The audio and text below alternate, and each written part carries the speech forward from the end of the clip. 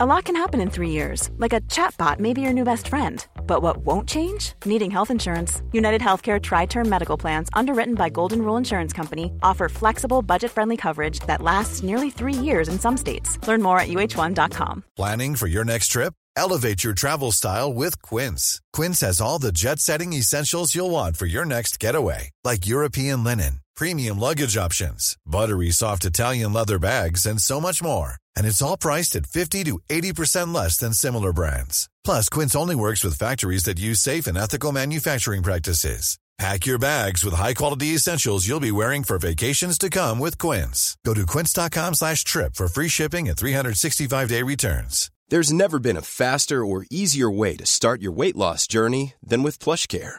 PlushCare accepts most insurance plans and gives you online access to board-certified physicians who can prescribe FDA-approved weight loss medications like Wegovy and Zepbound for those who qualify. Take charge of your health and speak with a board-certified physician about a weight loss plan that's right for you. Get started today at plushcare.com/weight-loss. That's plushcare.com/weight-loss. plushcare.com/weight-loss. The truth is the most convincing story that maps onto reality, and that's why the central narrative is falling apart. Right now in the United States, people should not be walking around with masks. We must see the central narrative for the fiction that it is. We are Americans. While elections are sometimes messy, this was a secure election. The founders began the fight for human liberty and self-governance, and it's up to us to finish the job. I tell you what, we are in a truth emergency right now. This is the end game.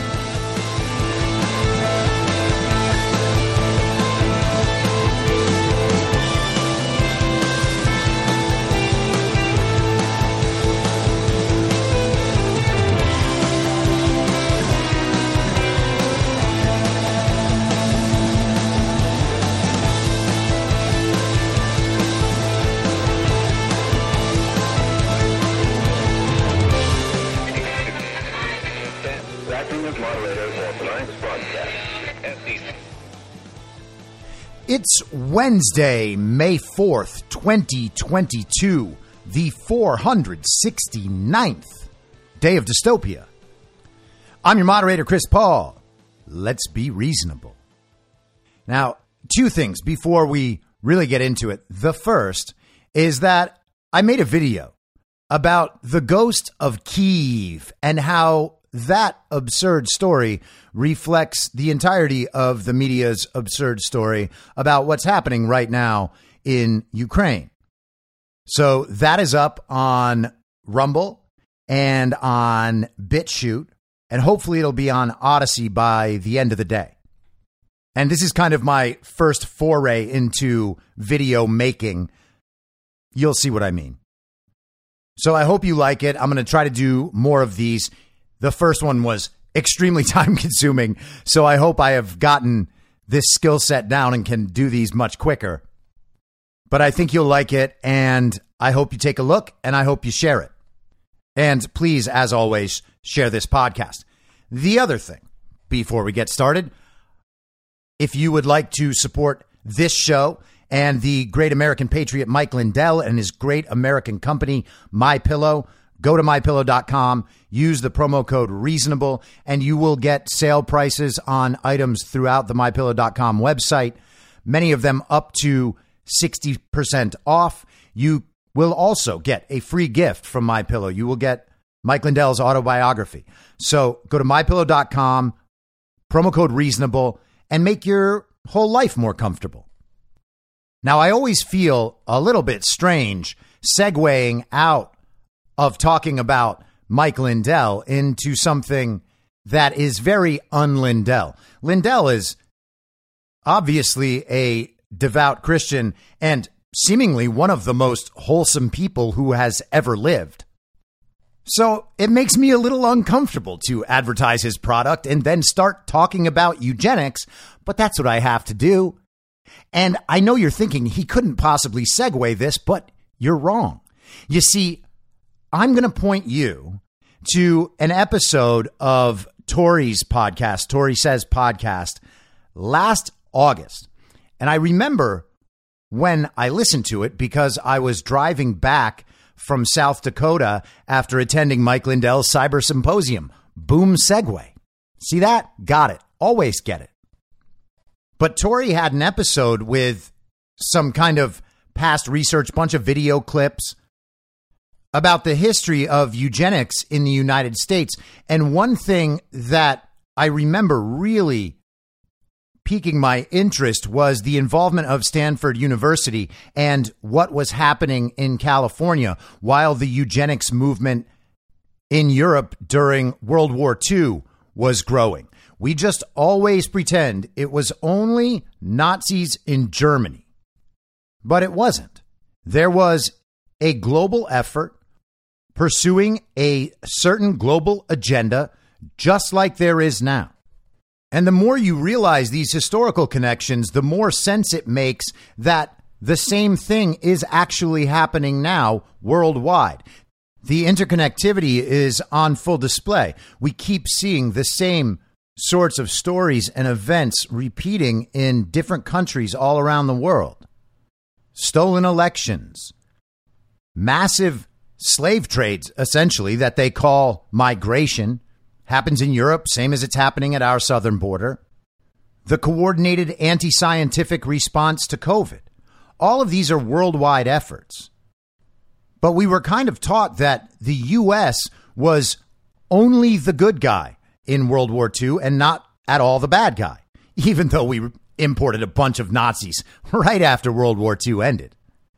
But if you look at the United States historically in the good twin, evil twin paradigm, a different picture emerges. And so when you piece that together with an actual eugenics effort in the United States during the same time, you can see the good twin, evil twin paradigm makes sense. Now, why am I talking about eugenics? I'll give you a second to guess. It's because of the abortion thing.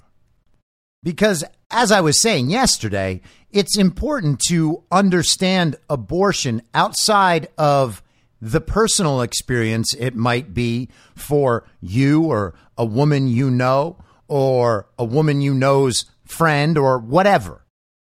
That's not the totality of what the issue really is. And to pretend that it is to willfully avoid the fact that there is an abortion industry. There is a market for aborted fetal tissue, and there are incentives within that market to increase the supply of aborted fetal tissue. But all of that is avoided, and the history of abortion in the United States, the history of Planned Parenthood, all of that is avoided too. It is just understood that it's necessary for women to have access to abortion. That is where we are culturally, or I should say that is where we have been in the mainstream culture. We are told that Planned Parenthood is essentially just a women's health clinic that also provides abortions in those rare situations when women need abortions. As a last resort, of course. But that's not the history of Planned Parenthood at all. It's not the reality of Planned Parenthood right now, by the way, either. They say they take federal funding and spend it on women's health, but not abortion. That is clearly a lie because the money is fungible, first of all. They don't track it, and there would not be some major societal need to continue funding Planned Parenthood unrelated to abortion.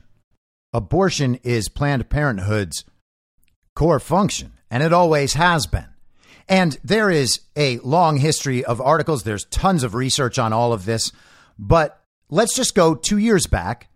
This is from USA Today, as mainstream as it gets. Remove statues of Margaret Sanger, Planned Parenthood founder tied to eugenics and racism. This is from July 23rd, 2020. All across America, video of activists attacking statues plays on a loop while some political leaders voice their support for removing all reminders of people whose personal histories put them in a negative light. In asking for the U.S. Capitol to be cleansed of Confederate statues, House Speaker Nancy Pelosi said they must go because their efforts were, quote, to achieve such a plainly racist end, end quote.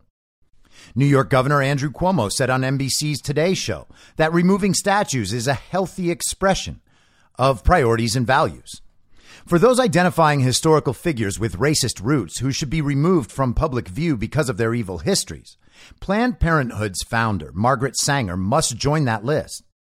In promoting birth control, she advanced a controversial Negro project, wrote in her autobiography about speaking to a KKK group, and advocated for a eugenics approach to breeding for, quote, the gradual suppression, elimination, and eventual extinction of defective stocks, those human weeds which threaten the blooming of the finest flowers of American civilization.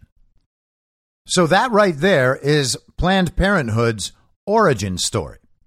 People now have to pretend it's not, or they do the switcheroo like they do with the Democrat Party generally. I mean, sure, they're the party that preaches a devoutly collectivist ideology that seeks power only on division and hatred, as all collectivist ideologies do. They're also the party of slavery, of the Confederacy, of the KKK, of Jim Crow, the party that filibustered the Civil Rights Act, and the party who has overseen urban decay for decade upon decade, no matter how much wealth enters a city. So as far as Planned Parenthood goes, they acknowledge that this is the real history of Margaret Sanger, but they say that Planned Parenthood has changed entirely. And they don't tell us how. They just tell us this is absolutely necessary, while they've aborted 40 million plus black babies in the United States since Roe versus Wade. Has it changed? Yes, we're told. But how? Oh, they offer cancer screenings now. Got it. Okay. Well, then that makes sense. In a 1939 letter to Dr. C.J. Gamble, Sanger urged him to get over his reluctance to hire, quote, a full-time Negro physician, end quote, as the, quote, colored Negroes can get closer to their own members and more or less lay their cards on the table, which means their ignorance, superstitions, and doubt, end quote. Like the abortion lobby today, Sanger urged Dr. Gamble to enlist the help of spiritual leaders to justify their deadly work, writing, quote, we do not want word to go out that we want to exterminate the Negro population. And the minister is the man who can straighten out that idea if it ever occurs to any of their more rebellious members. So they want to keep the goal of their project, which is eugenics, which is the elimination of blacks as a race. They want to keep that secret. And if anybody catches on to their plan, what they intend to do is go find black church leaders to convince their congregations that actually everything is okay. Abortion's all good. Don't worry. They're not trying to exterminate black people. They're trying to make sure that you, young woman, can live out your life embracing all of the possibilities that having a child would take from you. And think about how bad your life is already as a black woman. Don't you want to have all the things that white women have? Well, all you have to do is make sure to never reproduce. It's all very woke. And that spirit of racism continues today, as more than 300 former and current employees of Planned Parenthood said recently in an open letter, noting a toxic environment. Planned Parenthood was founded by a racist white woman. That is part of history that cannot be changed, they observed, writing that the pattern of, quote, systemic racism, pay inequity, and lack of upward mobility for black staff, end quote, continues. And that's a bit clever. So before Planned Parenthood was a racist project of eugenics, now it's only racist because of pay inequity. Cultural icon Kanye West has made headlines with his recent statements on Planned Parenthood abortion vendors, which he said have been placed inside cities by white supremacists to do the devil's work. He's right about the locations of the businesses. The vast majority of the abortion vendors have set up shop in minority neighborhoods, which can be seen in the scarce statistics available at the Centers for Disease Control and Prevention. Oh, good. The CDC is keeping track of abortions. Airtight. Though they are only 13% of the female population, African Americans made up 38% of all abortions tracked in 2016. Great success, I guess. In the 1970s, when the Supreme Court's Roe v. Wade decision legalized abortion, polling showing that blacks were, quote, significantly less likely to favor abortion, end quote, than whites. Yet in New York City, more black babies are aborted than born alive each year. And the abortion industry think tank, the Guttmacher Institute, notes that the abortion rate for black women is almost 5 times that for white women. It would seem that Sanger's vision of ending black lives has come to pass, though to be accurate, she also endorsed ending Chinese preborn life as well. It's strange that they don't talk about any of this during Black History Month, and I know that no one realizes this, but right now it's AAPI History Month, and they only made that up last year. Remember, they needed a big response to all the anti-Asian hate crimes we were seeing. I mean, they didn't point to any actual anti-Asian hate crimes, certainly none committed by white people, but we are supposed to believe that they really happened and that there was an increase in anti-Asian hate. Now we are calling Asians AAPI, which I'm sure every Asian is just over the moon about. Oh, a new label for us? Thank you. I can't wait till they figure out a new label for how white I am. What an honor that must be. So the situation is Planned Parenthood started as a eugenics project, and now it's only about women's health and cancer screenings, but it just happens to abort black babies at 5 times the rate of white babies. But that's just based on real need. What we need are sex education programs. And if that doesn't work again, well, then we'll just have to build more abortion centers in black neighborhoods. And I say that sarcastically, but also true. Among those who advocate for the removal of statues, signs, and traces of racist ancestors, there is no balancing of good and bad deeds. It would be hypocritical to say that racist attitudes and eugenics policy preferences of Sanger should be ignored because it was a tactic to advance birth control that some consider a social good, the position of famed feminist Gloria Steinem. You got that? Eugenics was a necessary evil that brought us to this critical next step of birth control for women. And of course, Gloria Steinem has been saying all of this for like 50 years, while women's happiness has continued to decline. Is she going to reconsider her position? Come on. Everybody knows that the solution is to make abortion more available. But consider Sanger's own words. In an article titled "A Better Race Through Birth Control," she wrote, "Given birth control, the unfit will voluntarily eliminate their kind." Very woke. Birth control does not mean contraception indiscriminately practiced, Sanger wrote. It means the release and cultivation of the better elements in our society. Just this week, Planned Parenthood of Greater New York announced it will remove Sanger's name from its Manhattan abortion vendor location because of her harmful connections to the eugenics movement.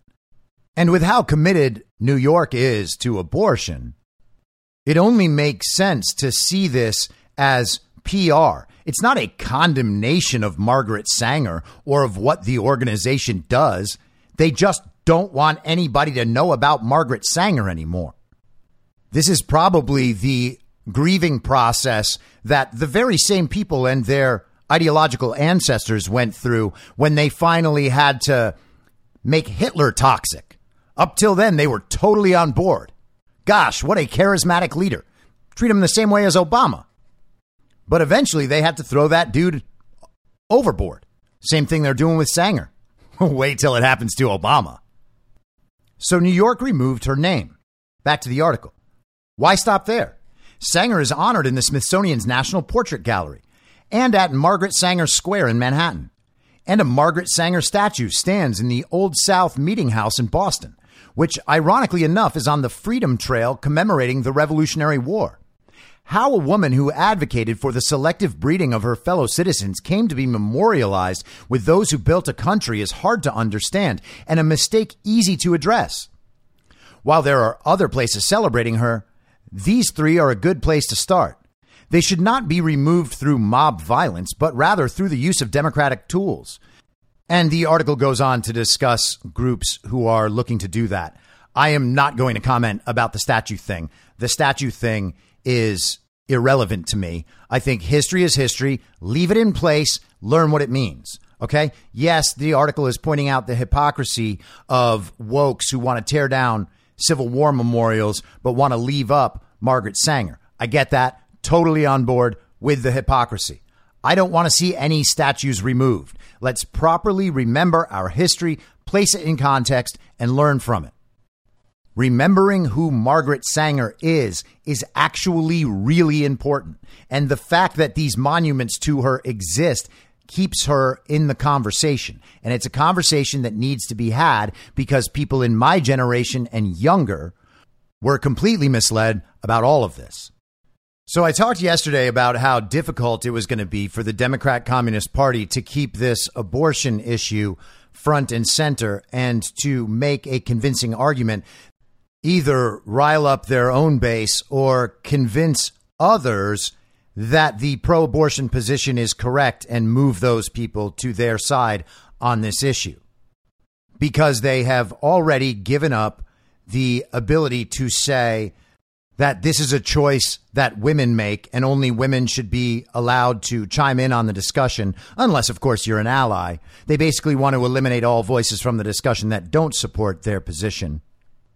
But that's a lot harder to do once you have told the country that there is no definition of what a woman is, and we certainly can't detect it on our own, not being biologists and all. They also gave up the my body, my choice argument as well, because of the mask mandates and the vaccine mandates. So the question is, where do they go from here? And we've gotten some answers about where they intend to take this narrative. So let's check out a couple of examples. This is Mika Brzezinski on Morning Joe this morning. Spit on and thrown away in this draft opinion might be tweaked a little bit, but the bottom line is this is setting women back in so many different ways with so many different consequences. And you're going to tell us that the story is the leak. Really? The leak is fascinating. It's historic. It's never happened before. And whoever did it, it's interesting because I think we're going to find out who did it. I think some people already know who did it. And I think a lot of people are already alluding to who did it. And it's not who you think, Mitch. But even if it is, that's not the story we care about.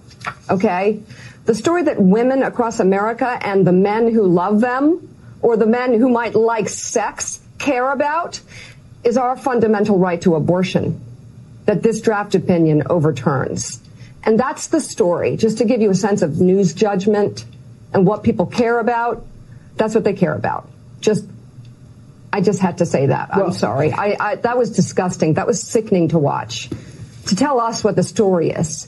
To tell the press what the story is, to tell us, women, who are at the focus of this story, our rights, what happens to us, our health care, our daughters, our sisters, our mothers. You're going to tell us what the story is. It's a leak in the Supreme Court. It's fascinating. It's unprecedented. And there is a fantastic trail to be followed there. And it should be, because that shouldn't happen. Okay, so that's your first narrative response right there. Mika is mad because people are more concerned with figuring out how this fairly grave crime of leaking a Supreme Court draft opinion to the press in advance of the decision being released to the public than they are about listening to people like Mika Brzezinski and all of the other absolutely psychotic Democrat, communist women and their allies repeat the same tired slogans again and again and again. What Mika wants is to make this conversation only about how we have to listen to women. And, of course, listen to women means listen to the communist women. Listen to women who share only one perspective, the one that is approved of. And forget about the crime. That's what she wants, because she wants this sort of thing to happen more often. All of the talks that they give, all of the little rants and diatribes about how our democracy is dying in front of us because of MAGA, because of Donald Trump, because of white men, because of Christians, because of straight people. All that talk goes right out the window when there is an actual crime that threatens the integrity of an already somewhat compromised institution, so long as that breach helps out their side. The sanctity of our democracy no longer matters. And of course, it's worth noting that the people Mika is supporting do not want decisions about abortion's legality sent back to voters in states. They enjoyed the 50 years of pretending that somehow Roe versus Wade instituted a constitutional right to abortion. Well, all of that mythology is gone now. Or at least we expect it to be gone when the Supreme Court finally releases its final decision, which we are told is going to happen in the next 2 months. Hopefully it happens much sooner.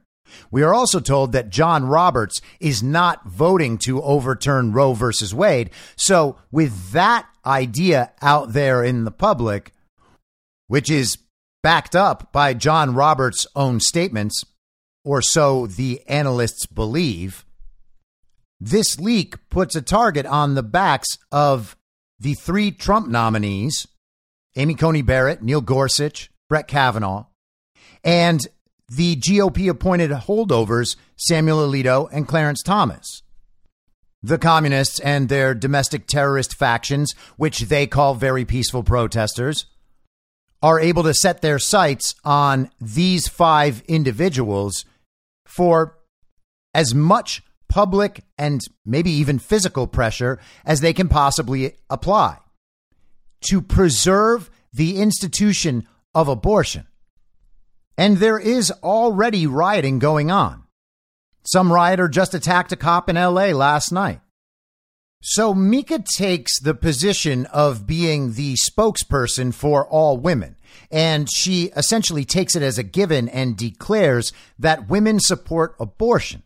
But that's simply not true. Women are actually divided on abortion, according to public polling. So she definitely does not support the position of all women. She does not speak for all women. But she even tried to speak for men who like sex, as if the end of the widespread availability to abortion means that people can't have sex anymore. And of course, feminists on Twitter are talking about how they're going to threaten another sex strike. They do that like every 6 months to a year. Feminists on Twitter, I mean. Women should stop having sex until men do what we say. Oh, so the whole consent argument is just gone or what? Sex is now a commodity on which you can make transactions? You can demand certain behavior out of other people if you are willing to provide them with sex? I remember the good old days of feminism, when women weren't supposed to be looked at as sexual objects. But of course, that's been turned on its head as well. As a culture, we are now teaching people that withholding in relationships is actually a very effective tool of manipulation and should be used all the time, whenever you can. You know, as long as you're trying to convince the person to do what we want them to do.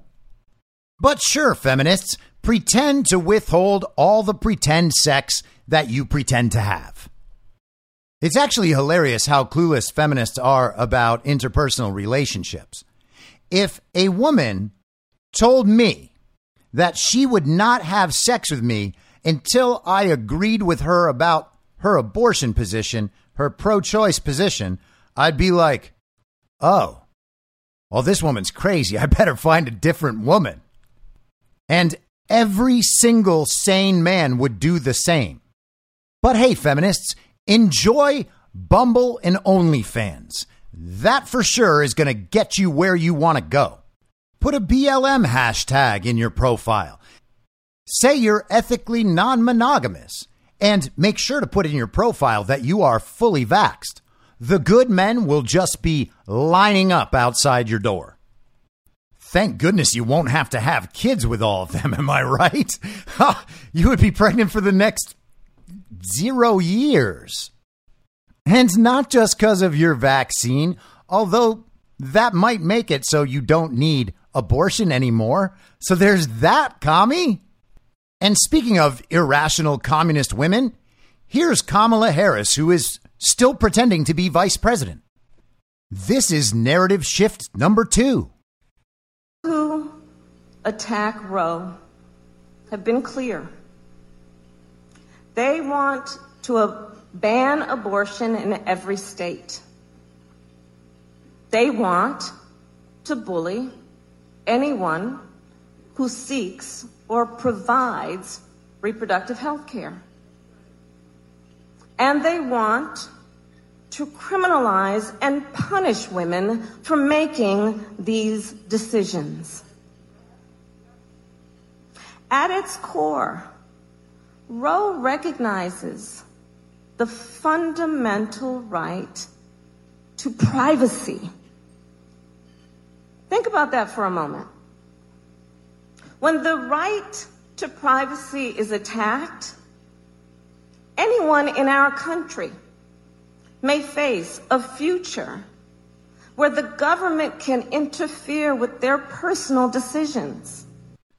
So Kamala Harris is going with the full-bore version of the Roe versus Wade argument that was shredded by Samuel Alito in his draft opinion. They want to be able to continue to terminate pregnancies based on a woman's right to privacy. And she's saying that ending Roe versus Wade might somehow threaten the right to privacy. But the right to privacy doesn't exist in Roe versus Wade. It exists in the Fourth Amendment. And here's a little more from one of the stupidest public figures in the history of our country. Women would lose access to abortion immediately and outright. Those Republican leaders who are trying to weaponize the use of the law against women, well, we say, how dare they?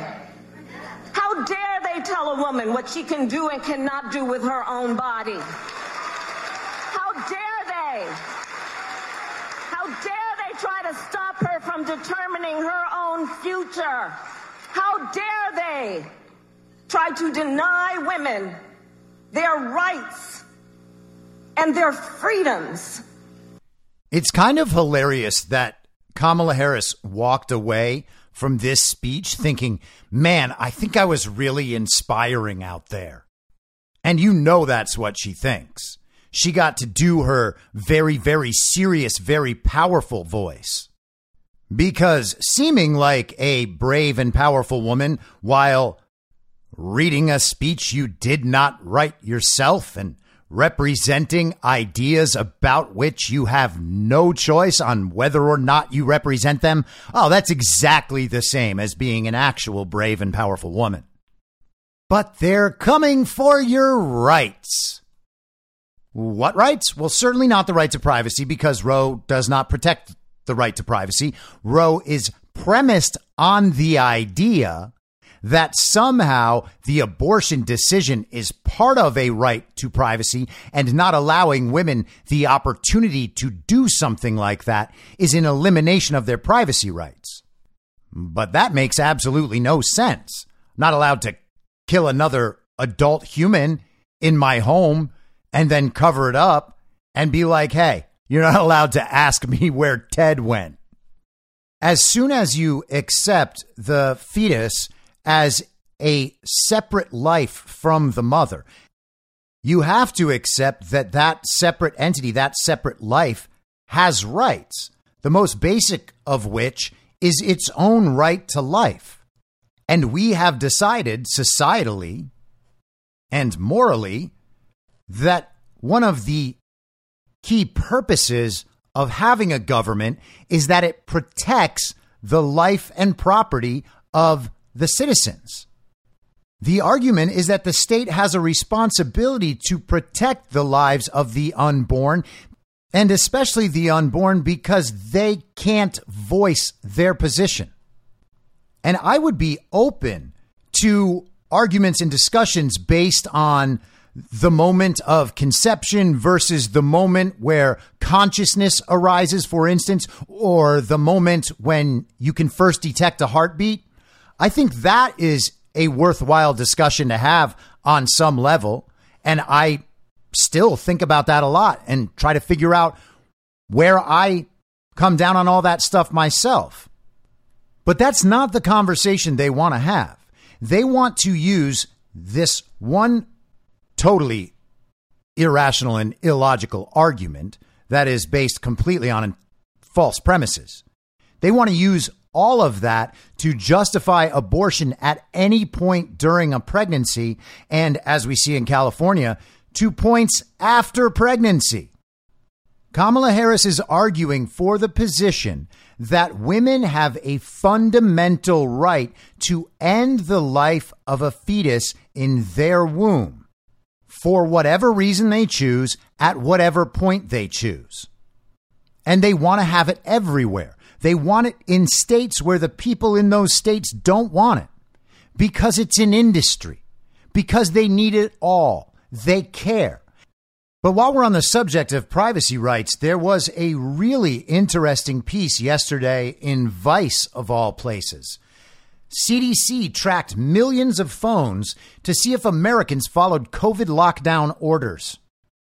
The Centers for Disease Control and Prevention bought access to location data harvested from tens of millions of phones in the United States to perform analysis of compliance with curfews, track patterns of people visiting K-12 schools, and specifically monitor the effectiveness of policy in the Navajo Nation, according to CDC documents obtained by Motherboard.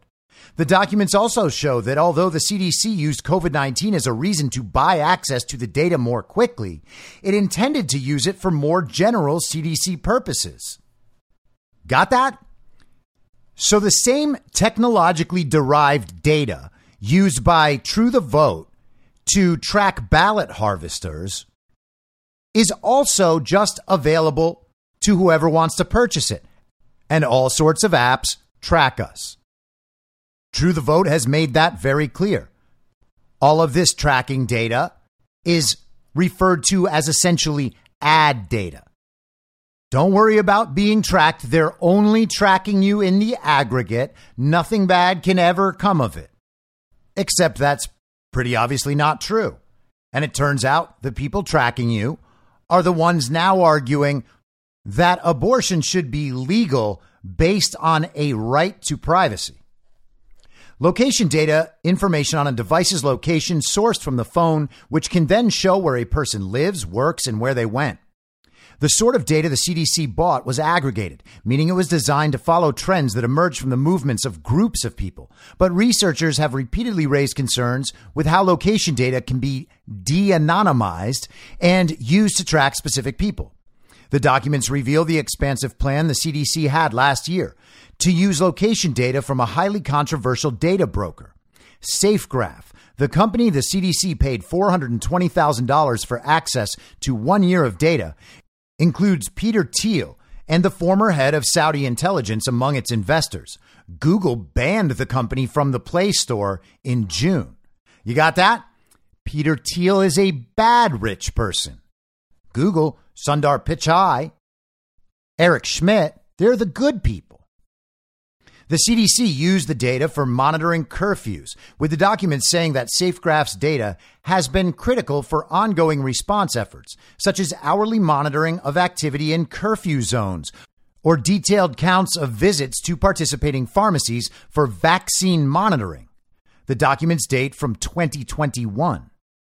Zach Edwards, a cybersecurity researcher who closely follows the data marketplace, told Motherboard in an online chat after reviewing the documents, the CDC seems to have purposefully created an open-ended list of use cases, which include monitoring curfews, neighbor-to-neighbor visits, visits to churches, schools, and pharmacies, and also a variety of analysis with this data specifically focused on quote-unquote violence. The document doesn't stop at churches. It mentions places of worship. Motherboard obtained the documents through a Freedom of Information Act request with the CDC. The documents contain a long list of what the CDC describes as 21 different, quote-unquote, potential CDC use cases for data. They include track patterns of those visiting K-12 schools by the school and compare to 2019. Compare with EPI metrics, Environmental Performance Index metrics, if possible. Examination of the correlation of mobility patterns data and rise in COVID-19 cases. Movement restrictions, border closures, interregional and night curfews to show compliance. Examination of the effectiveness of public policy on the Navajo Nation. Okay, so they're tracking everybody to see whether or not the commands they give are actually being followed by people by choice, compliance. They are focused on finding out whether or not the population at large is going to obey their commands so that they can adjust their commands in service of achieving greater compliance. This is societal control on a mass scale. This is what the technocracy is. And this article's a bit long, but worth checking out. And obviously, maintain your skepticism. Understand what Vice's point of view is. Understand that there is a reason this is being put out, and it's not to protect the citizenry. But some of the use cases are not explicitly linked to the COVID-19 pandemic. One reads, quote, research points of interest for physical activity and chronic disease prevention, such as visits to parks, gyms, or weight management businesses. Another section of the document elaborates on the location data's use for non-COVID-19 related programs. CDC also plans to use mobility data and services acquired through this acquisition to support non-COVID-19 programmatic areas and public health priorities across the agency, including, but not limited to, travel to parks and green spaces, physical activity and mode of travel, and population migration before, during, and after natural disasters, it reads. The mobility data obtained under this contract will be available for CDC agency-wide use and will support numerous CDC priorities. It's interesting that they're tracking patterns of movement after natural disasters. I wonder how that data might change once everyone has an electric car that might just shut off at any point. But that's not the only problematic privacy issue that is way more important than privacy concerns being used to uphold abortion. This is from the Washington Free Beacon yesterday. Congress probes Biden administration after Taliban uses U.S. biometric data to target allies. Congress is demanding answers from the Biden administration following a disclosure that reams of biometric data abandoned by the United States during its bungled withdrawal from Afghanistan are being used by the Taliban to target American allies still stuck in the war-torn nation. Now, forget about the parties and the exact details. Down to its roots, what they're saying is biometric data of U.S. allies was, let's say, left behind in Afghanistan. And it's being used in a threatening way by, we're told, the Taliban. But is there any reason to believe that leaving all this biometric data about American allies in Afghanistan was left behind by accident? And if it was, why weren't they like, oh no, Terry left the biometric data in Afghanistan. We need to fix this immediately. We should alert the entire public. We better alert those allies. Hey, allies, change your face. We left your biometric data behind. It was Terry's fault. But nope, we didn't get that. Just 8 months later, we hear it's an accident. No big deal. Let's just forget about it. Mistakes were made. What's important is that we have best practices, which we try to adhere to, and we got 100,000 people out of Afghanistan. Were some of them unvetted terrorists that we brought into the country by choice? Sure. But we were just trying to adhere to best practices. We're going to use an interagency process to remedy it. And now that we've admitted and taken responsibility for this grave problem, you're never allowed to talk about it ever again. 8 Republican senators, led by Senator Marsha Blackburn, are asking the state and defense departments to turn over information related to the evacuation of U.S. troops in Afghanistan that allowed the Taliban to retake control of the country.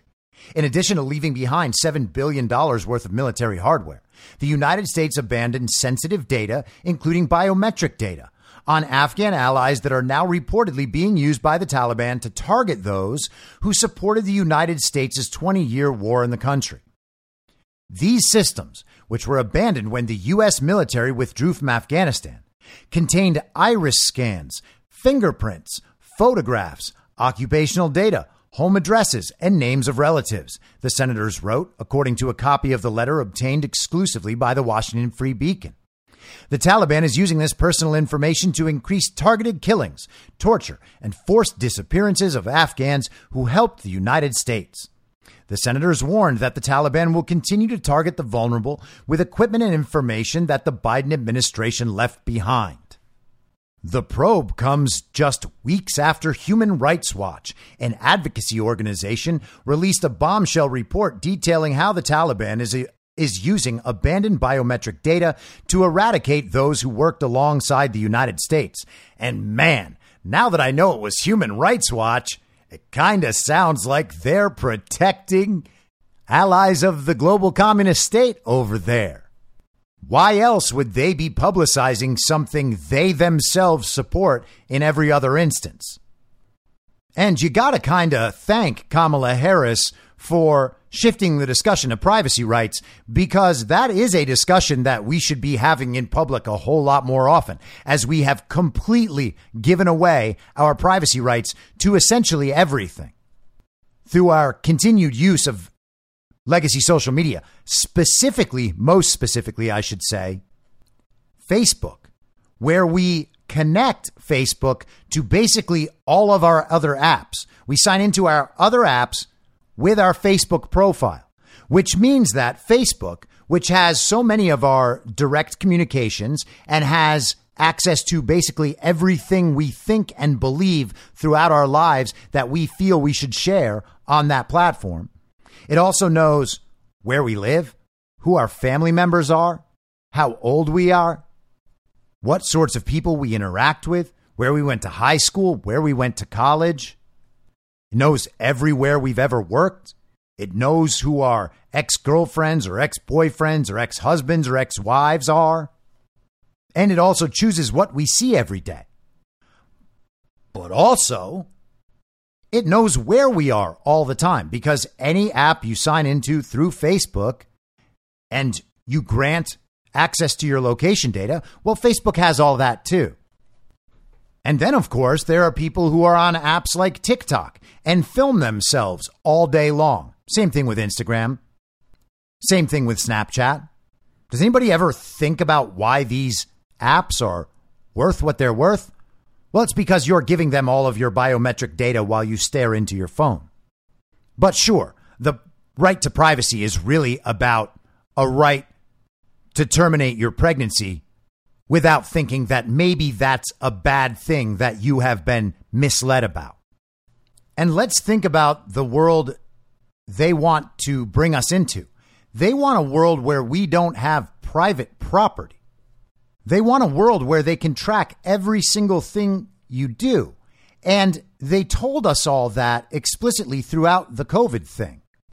They softened us up with the idea of contact tracing. We can get rid of this terrible pandemic and then we can all go back to our normal lives, so long as we are able to track everybody who had COVID and everyone they ever came in contact with. That would be the brilliant new technology that saves us. And then it became an app that tracks whether or not you're vaccinated. Your medical records will be put on that app that they can track everywhere. So will your social credit score and your ESG score. And so will your cashless digital central bank currency.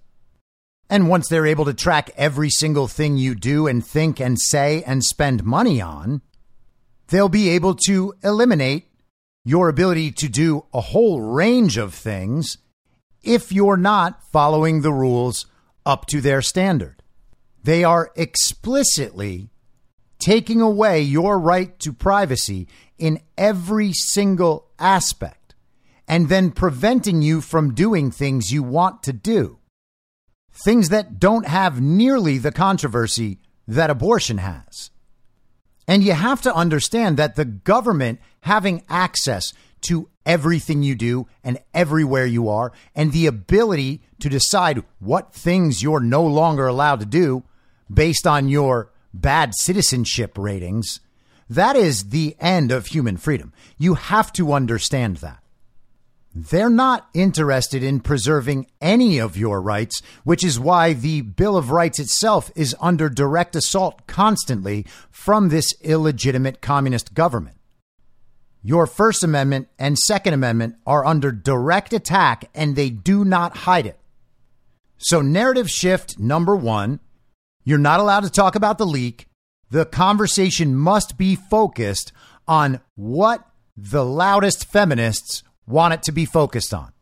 Narrative shift number two, this is all about privacy and privacy rights. They must be preserved. And the way to preserve privacy rights is to keep Roe versus Wade in place.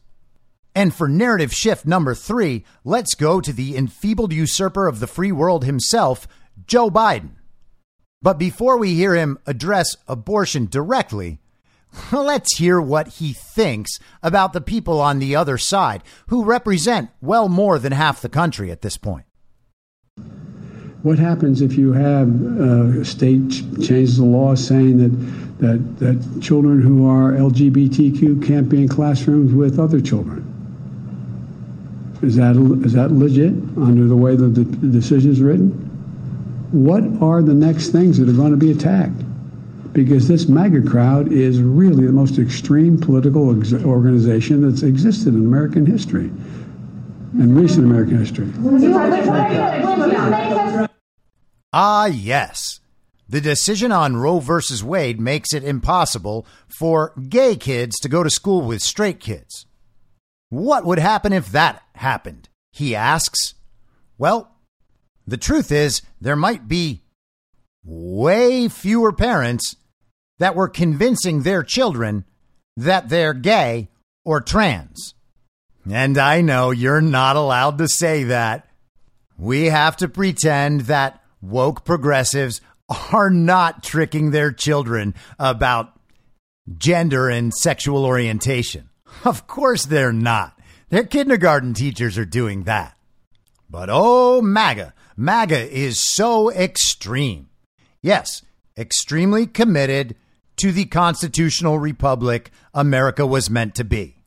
Extremely committed to ensuring that the United States doesn't fall victim to the global communist order. You nailed it, Joe.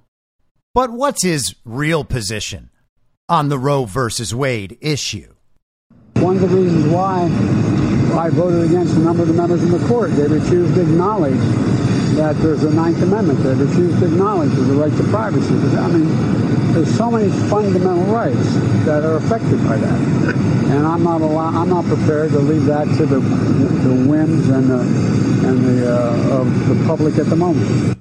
So according to the half-dead, demented, degenerate, ventriloquist dummy, fake proxy president, the draft opinion on Roe versus Wade fails to take into account the Ninth Amendment.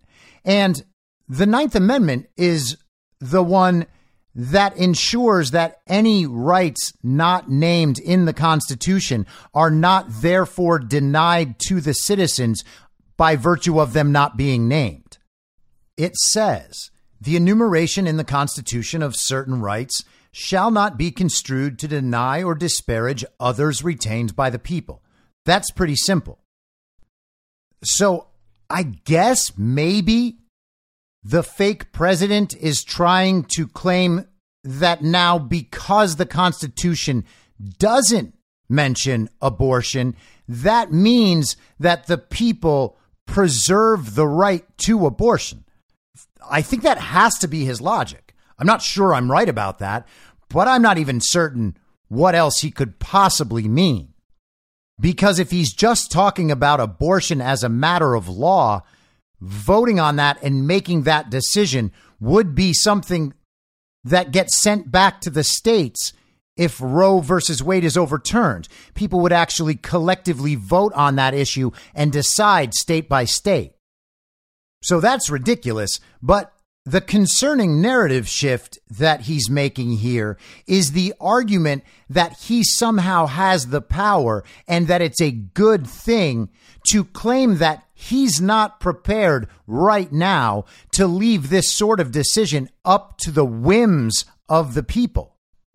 Doesn't matter what religious beliefs people might hold and how that might inform their policy positions. It doesn't matter that people strongly hold differing beliefs about when life is formed and the sanctity of that life. None of that matters. It's not the people's decision to make. That decision is for people like Joe Biden to make for everyone else. That is his explicit position on this. It doesn't matter what the people want. The state needs abortion. It's important to him whether or not it's important to the people.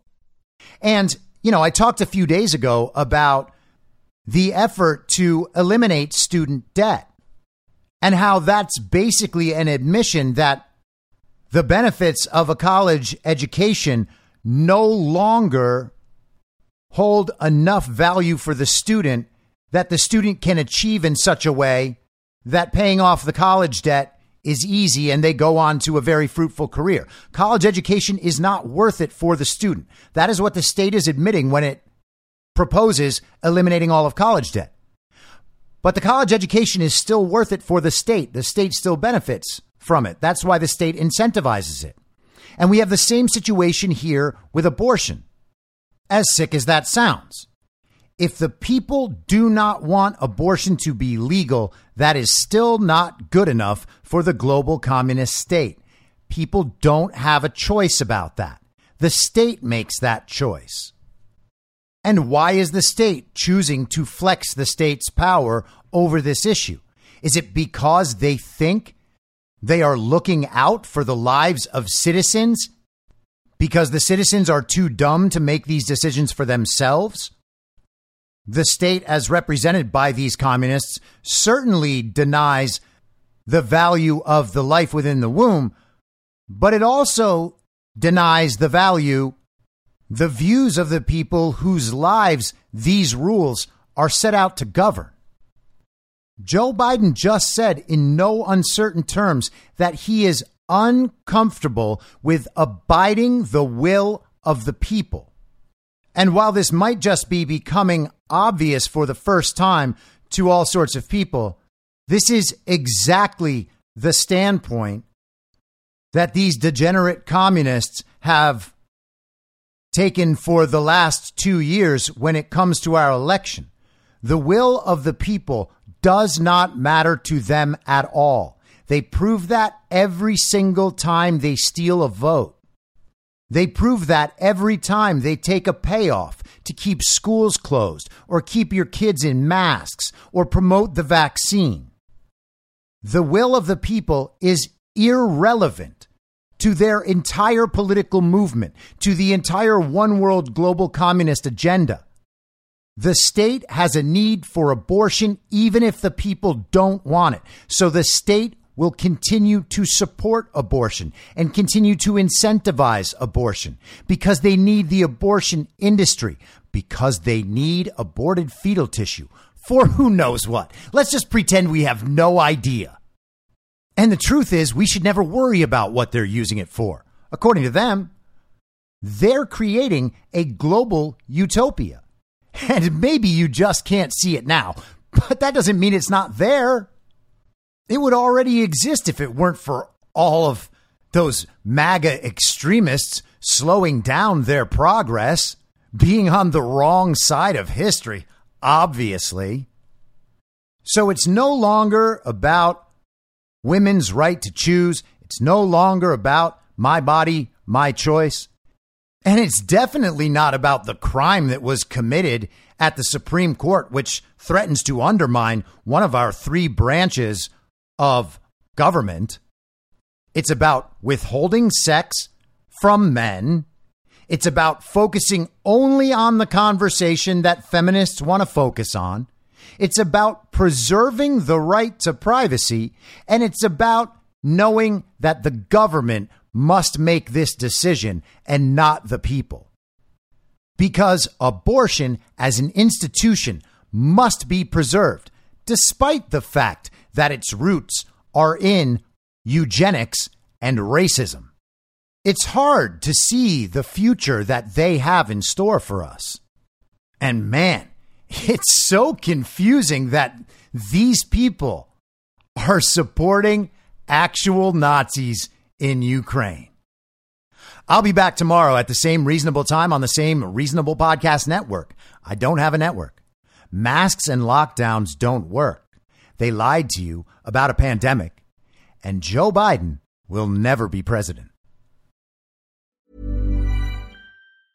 Even when we're on a budget, we still deserve nice things. Quince is a place to scoop up stunning high-end goods for 50 to 80% less than similar brands.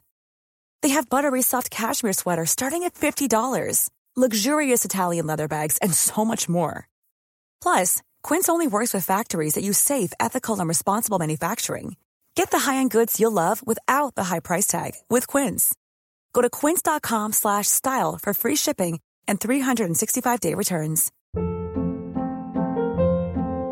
Hold up. What was that? Boring. No flavor. That was as bad as those leftovers you ate all week. Keke Palmer here. And it's time to say hello to something fresh and guilt-free. Hello Fresh. Jazz up dinner with pecan-crusted chicken or garlic butter shrimp scampi. Now that's music to my mouth. Hello Fresh. Let's get this dinner party started. Discover all the delicious possibilities at HelloFresh.com.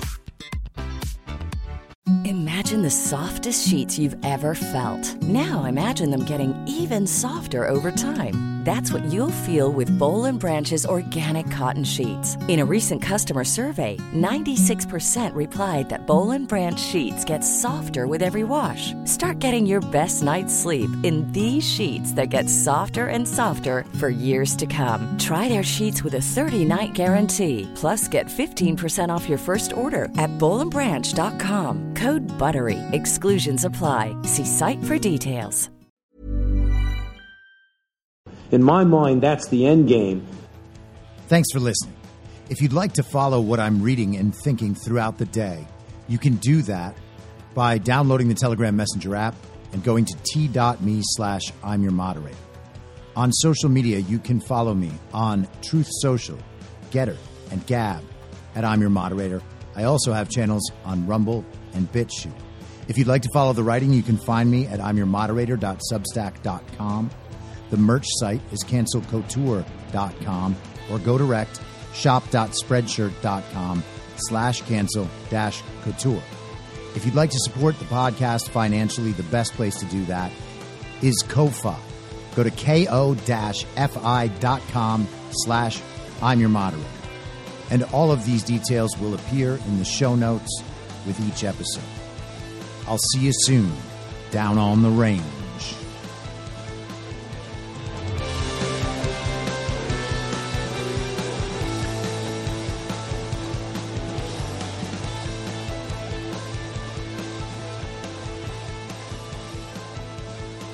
It's happening!